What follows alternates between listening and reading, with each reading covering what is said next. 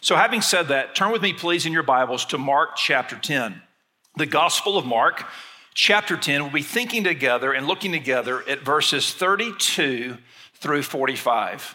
Mark chapter 10, verses 32 through 45. And we're thinking this morning about leading by serving, the paradox of advancing in Christ's kingdom. Leading by serving, the paradox of advancing in Christ's kingdom. Now, on the front end, I want to state that this passage is not entirely about leadership. Many have taken this passage and over-torqued it to make it all about servant leadership and all about kind of organizational theory and all about how we are to function in leadership context. And as you'll see, I do think that we certainly pick up on that from this passage as we look at what Christ says about his kingdom and about stature and status in his kingdom. But I don't want to over-torque this passage and make it all about organizational leadership. That's not what I think we see here. The passage indeed builds to verse 45, where it culminates with this great statement about the mission of our Lord to come and to not be served, but to serve and to give his life as a ransom for many. Now, I was reflecting on this passage in recent days, and I was wondering, have I preached this passage at Midwestern Seminary before? Everyone who preaches a lot knows that feeling of wondering. So I began to check, and I realized that I preached this passage, my very first commencement, December of 12, in the old chapel, which is now the Spurgeon Library.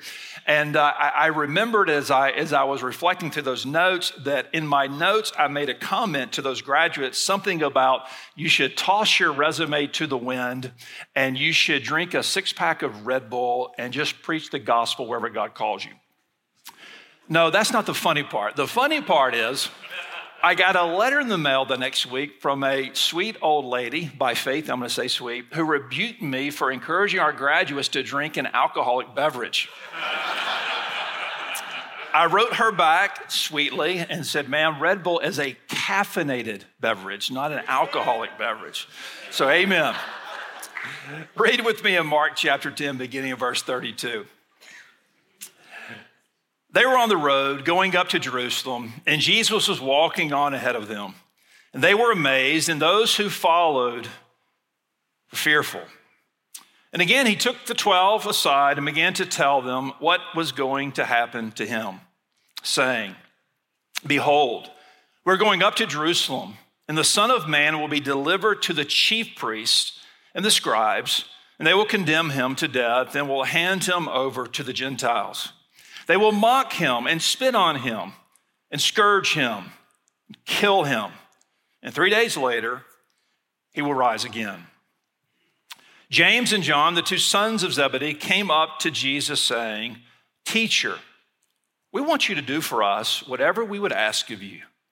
And he said to them, what do you want me to do for you? They said to him, grant that we may sit, one on your right and one on your left, in your glory. But Jesus said to them, do you not know what you are asking? Are you able to drink the cup that I drink, or to be baptized with the baptism with which I am baptized? They said to him, we are able. Jesus said to them, the cup that I drink you shall drink, and you shall be baptized with the baptism with which I am baptized. But to sit on my right or on my left, this is not mine to give, but is for those for whom it has been prepared. Hearing this, the 10 began to feel indignant with James and John.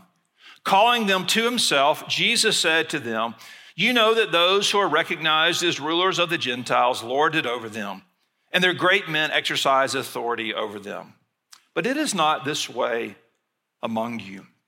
Whoever wishes to become great among you shall be your servant. And whoever wishes to be first among you should be slave of all. For even the Son of Man did not come to be served, but to serve and to give his life as a ransom for many. Let's pray together. Father, in this moment, we bow ourselves before you. And Father, we confess that this word is true. It is your word.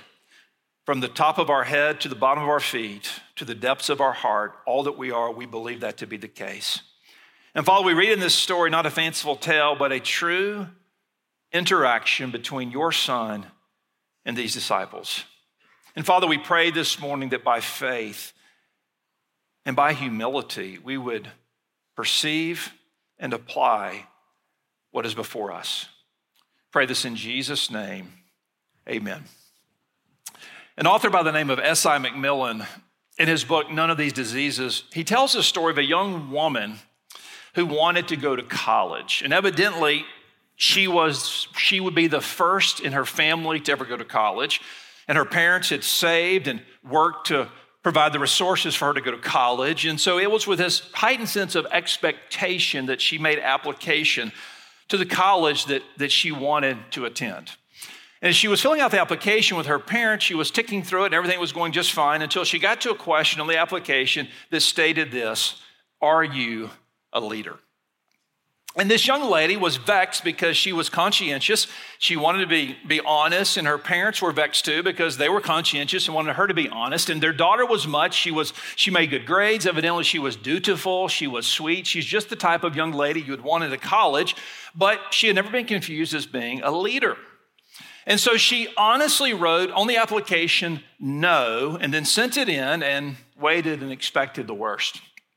A couple weeks later, she received this letter back from the college. Dear applicant, a study of our application forms reveals that this year our college will have accepted 1,452 new leaders. We are accepting you because we felt it is imperative that these new leaders have at least one follower. There's a parable in that, is it not? That ours is the age of leadership. Ours is the age of leadership. Your local bookstores are overrun by shelves of books on leadership, conferences on leadership, materials on leadership, classes on leadership, workshops on leadership, podcasts on leadership. Everyone wants to be a leader.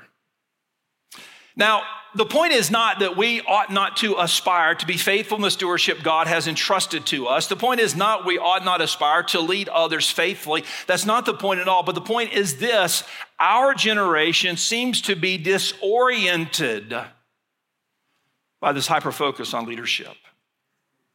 In his farewell address to the nation, President Dwight Eisenhower in 1961 warned the people in this land that we not fall prey to a military-industrial complex that due to the resources and the focus and the war machine that it began to disorient the country and become the tail that wags the dog. I fear the church has succumbed to the leadership industrial complex. A mentality where everything is to be measured, everything is to be assessed, pragmatic accomplishments are prioritized over spiritual transformation.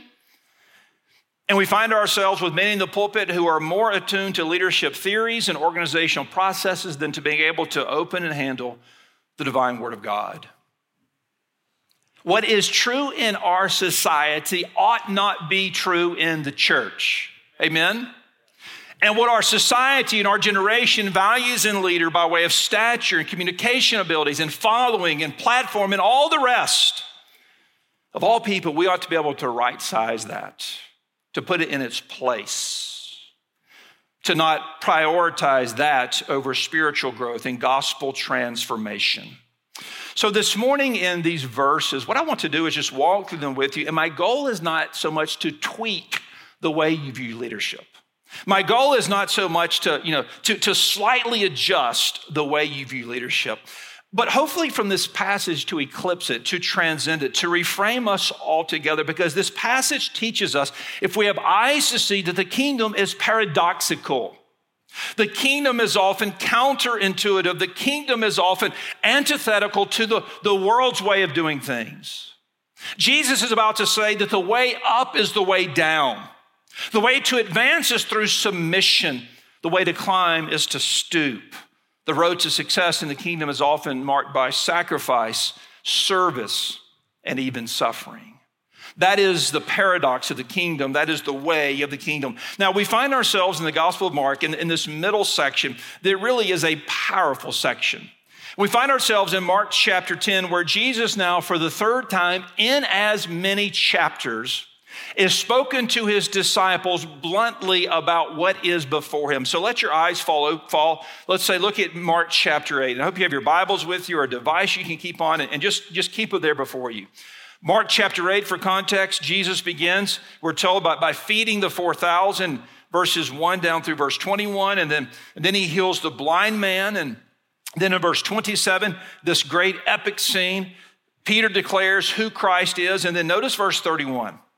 Jesus, we're then told, he began to teach them that the Son of Man must suffer many things and be rejected by the elders and the chief priests and the scribes and be killed, and after 3 days rise again.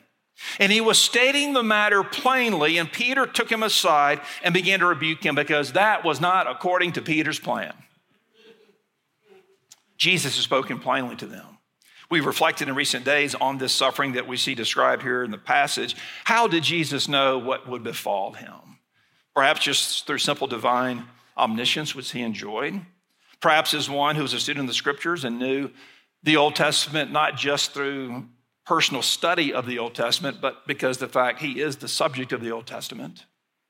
Perhaps as one who's familiar with Roman style of execution, which was so common in Jesus' time of crucifixion. But it's clearly more than that because Jesus speaks with a specificity here, with so much specificity that some liberal scholars have argued that this is like written back in. That Jesus is not speaking proleptically here, but this is written back in. And of course, we would reject that. Jesus speaks here and warns his disciples about what is before him, and it is a way of suffering and a way of death, and indeed a way of resurrection. He then tells his disciples, and to Peter, he rebukes Peter, says, "Get behind me, Satan." And then he talks about if anyone would be my disciple, he must deny himself and take up his cross and follow me, etc., etc.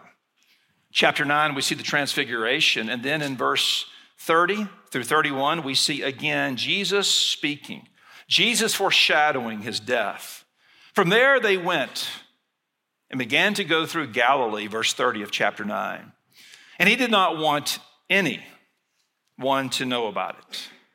For he was teaching his disciples and telling them that the Son of Man is to be delivered into the hands of men, and they will kill him. And when he has been killed, he will rise 3 days later, verse 32. But again, the disciples don't understand, and they are afraid to ask him. Come to chapter 10. Jesus teaches on divorce. He blesses the children. Then he has this famous exchange with the rich young ruler. And now in verse 32, for a third time, he begins to speak to them plainly about what is before him. You see? Then notice verse 33. Jesus says, behold, we're going up to Jerusalem. They're going up, and not a reference to you're going up to Jerusalem whether you're traveling north or south, because Jerusalem is higher elevation. We're going up to Jerusalem. And the Son of Man will be delivered to the chief priests and the scribes. They will condemn him to death and will hand him over to the Gentiles. They will mock him, spit on him, scourge him, kill him, and 3 days later, he will rise again. So a third time in as many chapters, Jesus speaks to them bluntly about what is coming and is coming soon. And Jesus has braced himself and he is bracing themselves or instructing them to brace themselves. Now notice verse 35. James and John, the two sons of Zebedee, came up to Jesus saying, "Teacher, we want you to do for us whatever we ask you." Perhaps the most insensitive question ever asked in the history of humanity. Their Lord has just said he is about to suffer and be mocked and beaten and spat upon and killed. And their response is this childish question. Now, all who have had children as parents have probably encountered something like the question in verse 35. It's a childish question. Daddy, would you say yes to what I'm going to ask you before I ask you? It's this on the front end wanting this assurance of a yes. James and John, the two sons of Zebedee, came up to Jesus saying, "Teacher, we want you to do for us whatever we ask of you." One of the most insensitive, juvenile, arrogant requests in the history of humanity. That's where their hearts are. It is shocking, is it not? A shocking contrast that these two who are so close to Christ, with whom Jesus has ministered, they've seen the miracles, they've heard the teaching, they've beheld it all. In their hearts, they see a movement they want to get ahead of, a parade they want to be in front of. And when positions are distributed in the kingdom, would you grant to us that we be placed with you, one to your right and one to your left? Grant it be so. Grant it be so. Here on display for us is the great contrast between the way of the world and the way of the kingdom. This great contrast between how man and humanity and our fallen state so often think versus the way of the kingdom. So what do we see here about the way of the kingdom? Jesus would say to us, those of us who would serve in his kingdom, he would say to us, first of all, we must be prepared to suffer for the kingdom. Notice verse 38. Notice Jesus' response. And by the way, I'm intentionally referring to this as for the kingdom. Jesus here speaking about the kingdom. So this is not a statement about those in the room who are engaged in or intend to be engaged in vocational ministry. It's a statement for all of us. If you're a child of God, if you're a son or daughter of God, he's speaking to us here. And he says to his disciples, first and foremost, you must be ready. Notice verse 38. Jesus said to him, you do not know what you are asking. This is a question you're presenting to me about being identified with me and placed in the penultimate seat, the second greatest seat, and then the third greatest seat, right to my right and my left. That's what you want, but you have no idea what you're asking. Why? Notice verse 38. It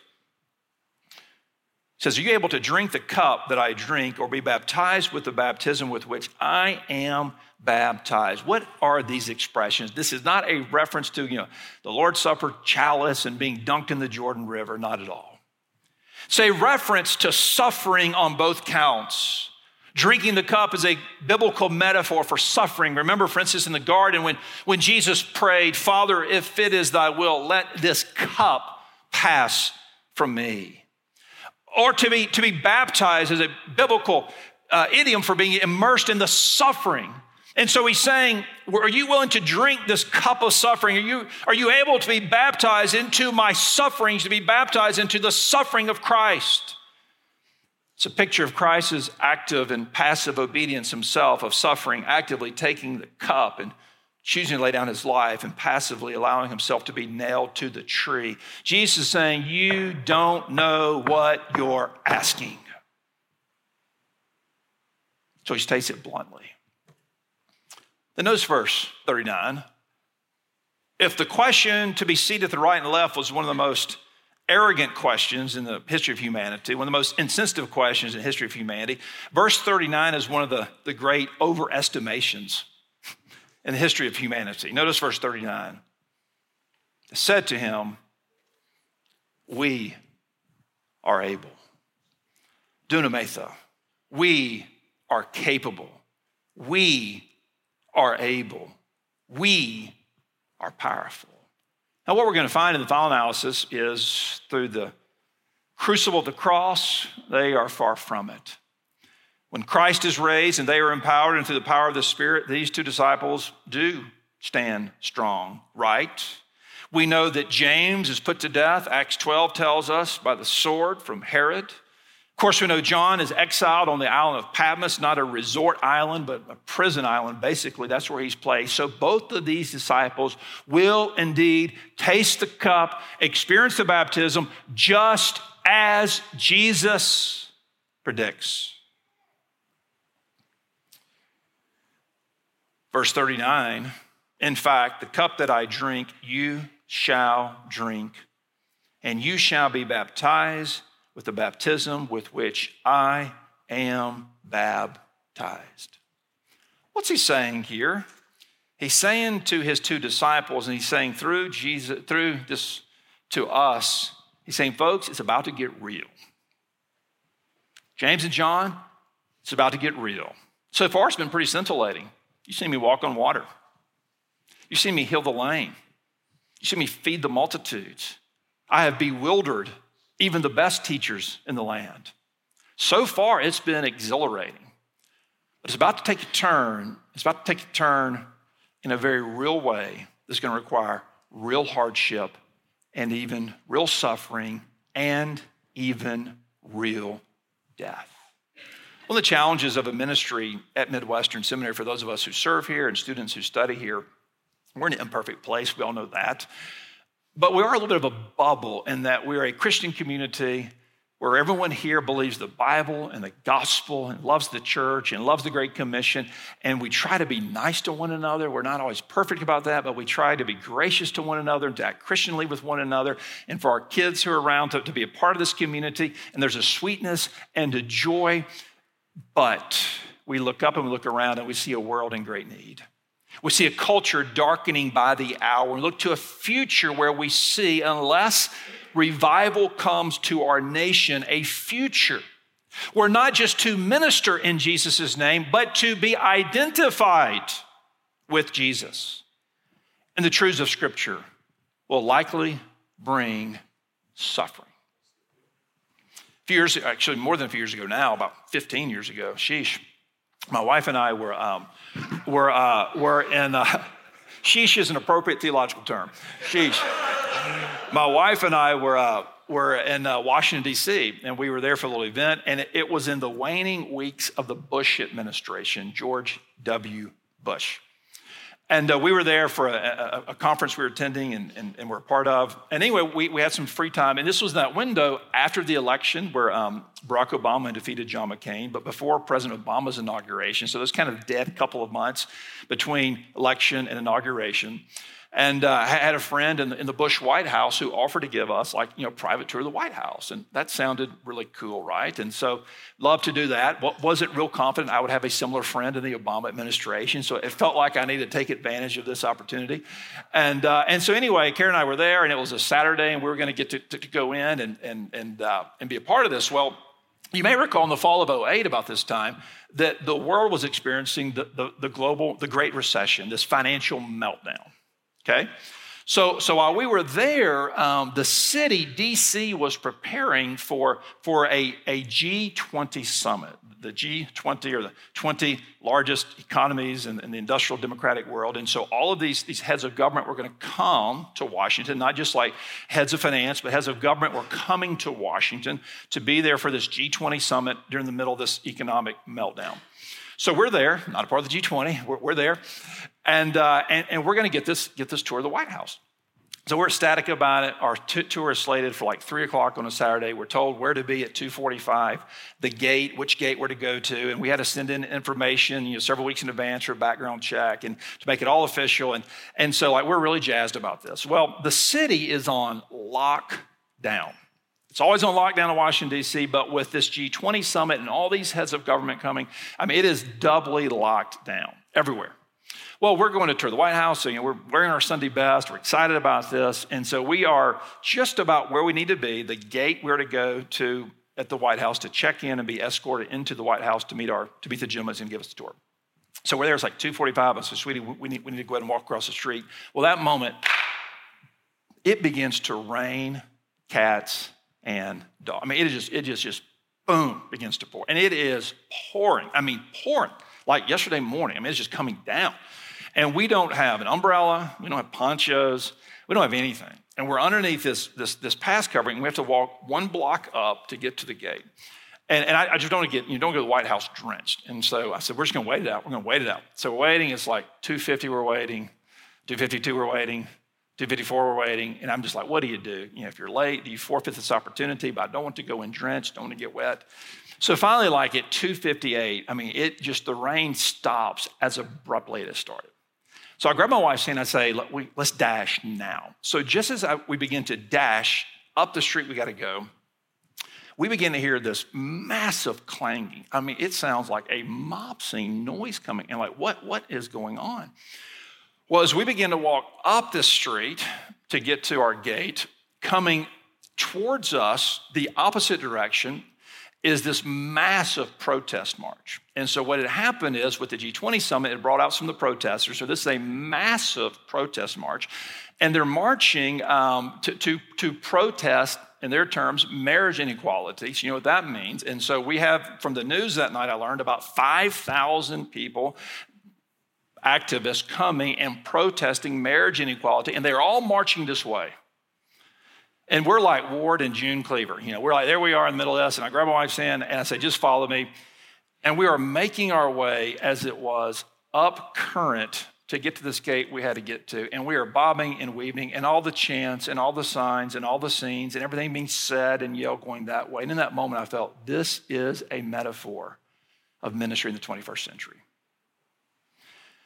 And we didn't really suffer that day. We were inconvenienced, but there was no suffering. But what is taking place in our land in 2023, and no doubt will intensify every day more, especially as we continue to go into greater and greater fringes of the sexual revolution, is this. A people who say the Bible is the word of God and we're bound by it. And we believe that marriage, for instance, is a covenantal conjugal union between a man and a woman created by God and intended for life.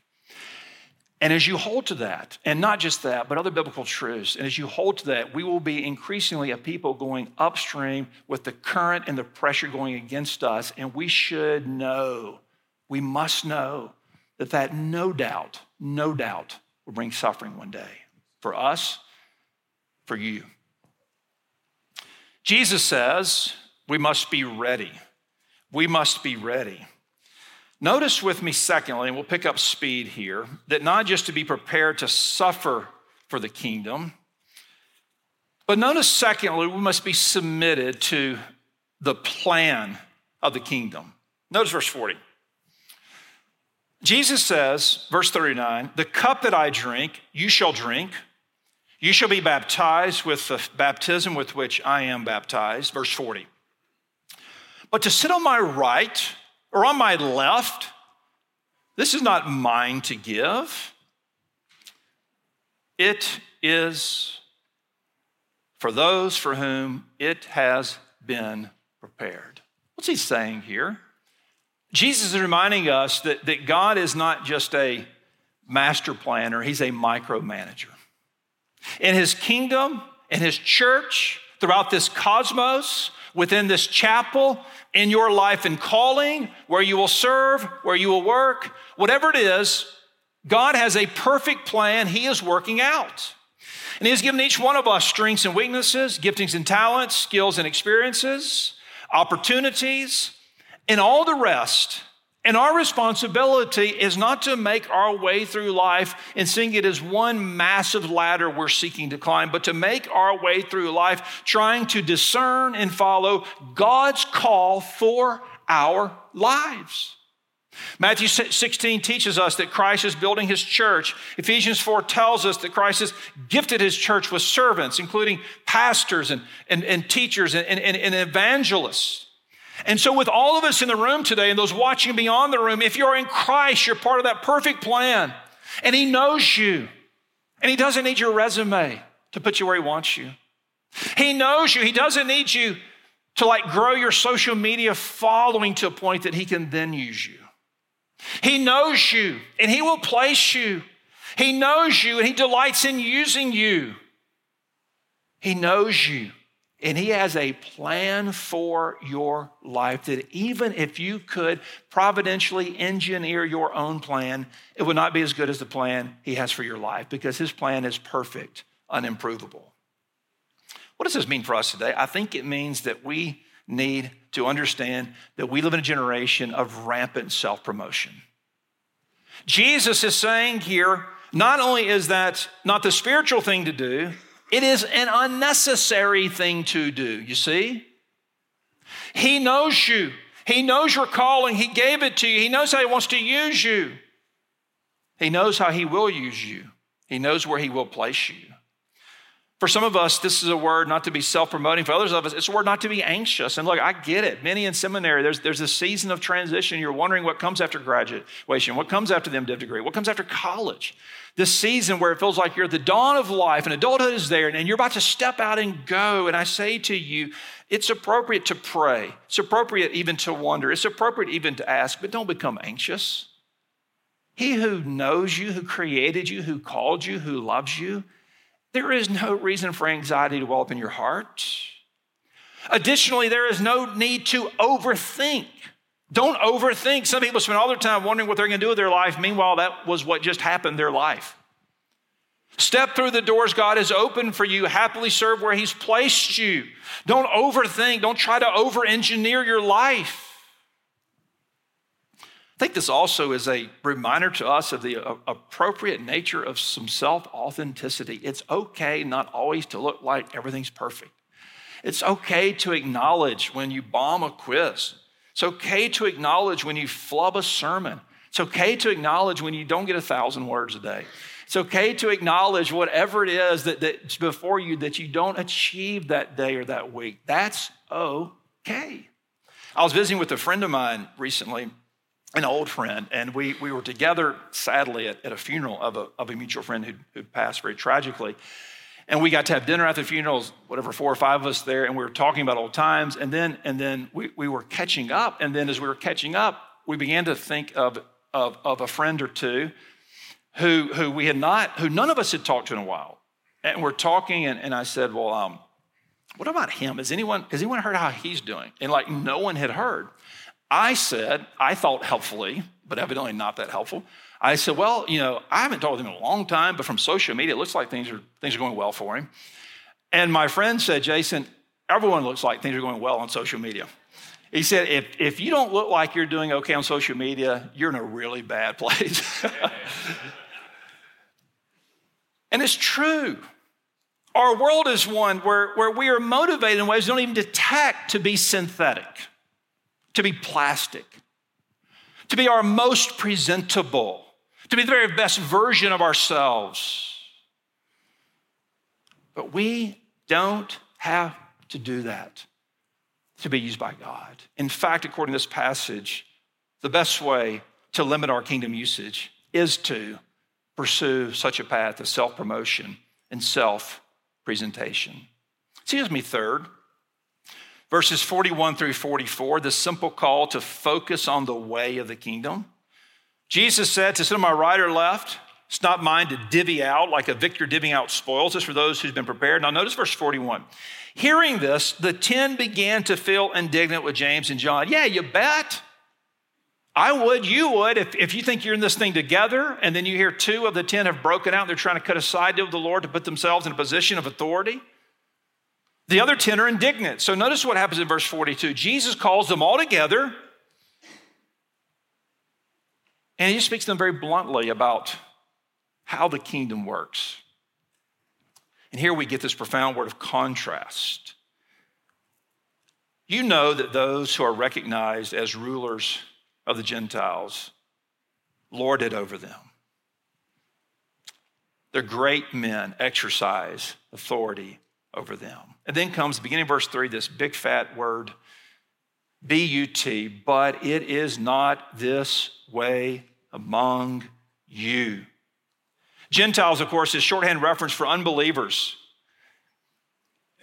Those a part of the world system, who make their living by the world system, who operate within the world system, who manipulate the world system, and who benefit from the world system. There is a way they operate. And they operate by accumulating authority and by working, in essence, to be on the top of a pyramid. That is their way. Verse 43. But it is not that way among you. Folks, isn't that sweet? Isn't that a rebuke? Isn't it liberating? That the kingdom of Christ is so countercultural, counterintuitive, that it is the antithesis of the world's way of operating. This is not like Jesus undermining, organizational charts around the globe. That's not it. Structure is appropriate. Accountability is appropriate. But the mentality, yes, he indeed is undermining around the globe. It's not this way among you. Not this way among you. Whoever wishes to become great among you shall be your servant.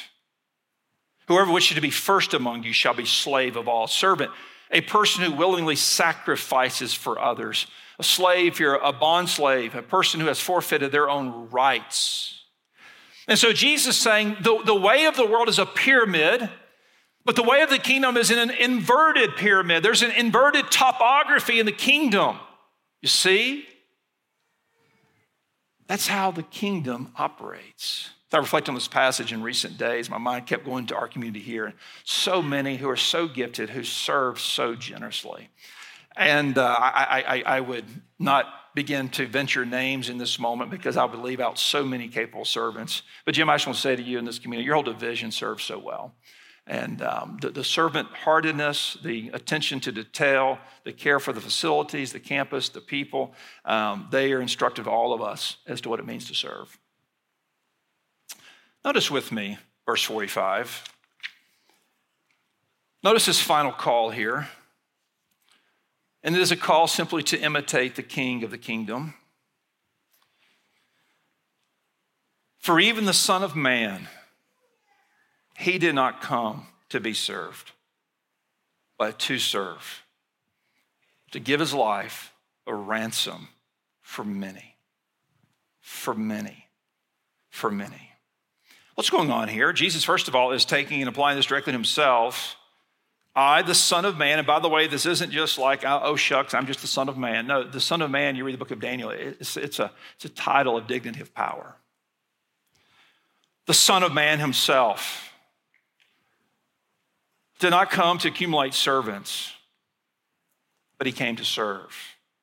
And then notice how this whole text comes together with the final word of punctuation, and to give his life a ransom for many. This is not an argument for the ransom theory. I won't get into that this morning, but Jesus is saying that through my vicarious death, I will redeem, I will purchase, I will buy my life. I will gain salvation for many. There's a breadth to that is beautiful. There's a sacrifice to that is unspeakable. There's a givenness to that is exemplary, and that is our Lord, who takes them through this conversational journey where he begins by talking about what is ahead of them and himself in Jerusalem. He has to deal with their shenanigans of self-promotion, has to deal with their bitterness amongst the 12, and he takes them and explains to them the way of the kingdom. Then he brings it back to himself, not in a way, obviously, of self-promotion, but to say what I just said is going to happen about my sacrifice in Jerusalem is going to happen, and you will see through that moment that the Son of Man has come, not to be served, but to serve and to give his life as a ransom for many. So what about you? What about us? There's nothing more countercultural than being like Christ. There's nothing more attractive than reflecting the grace of Christ. There's nothing more inviting than demonstrating the Spirit of Christ working through you. And all of that is countercultural, counterintuitive. Our world is a world that's always on the lookout for Sauls. But let us be content. Let us be determined to be like Jesse's youngest son. Let's pray. Father, we come to you this morning. We thank you for this passage, how rich indeed it is.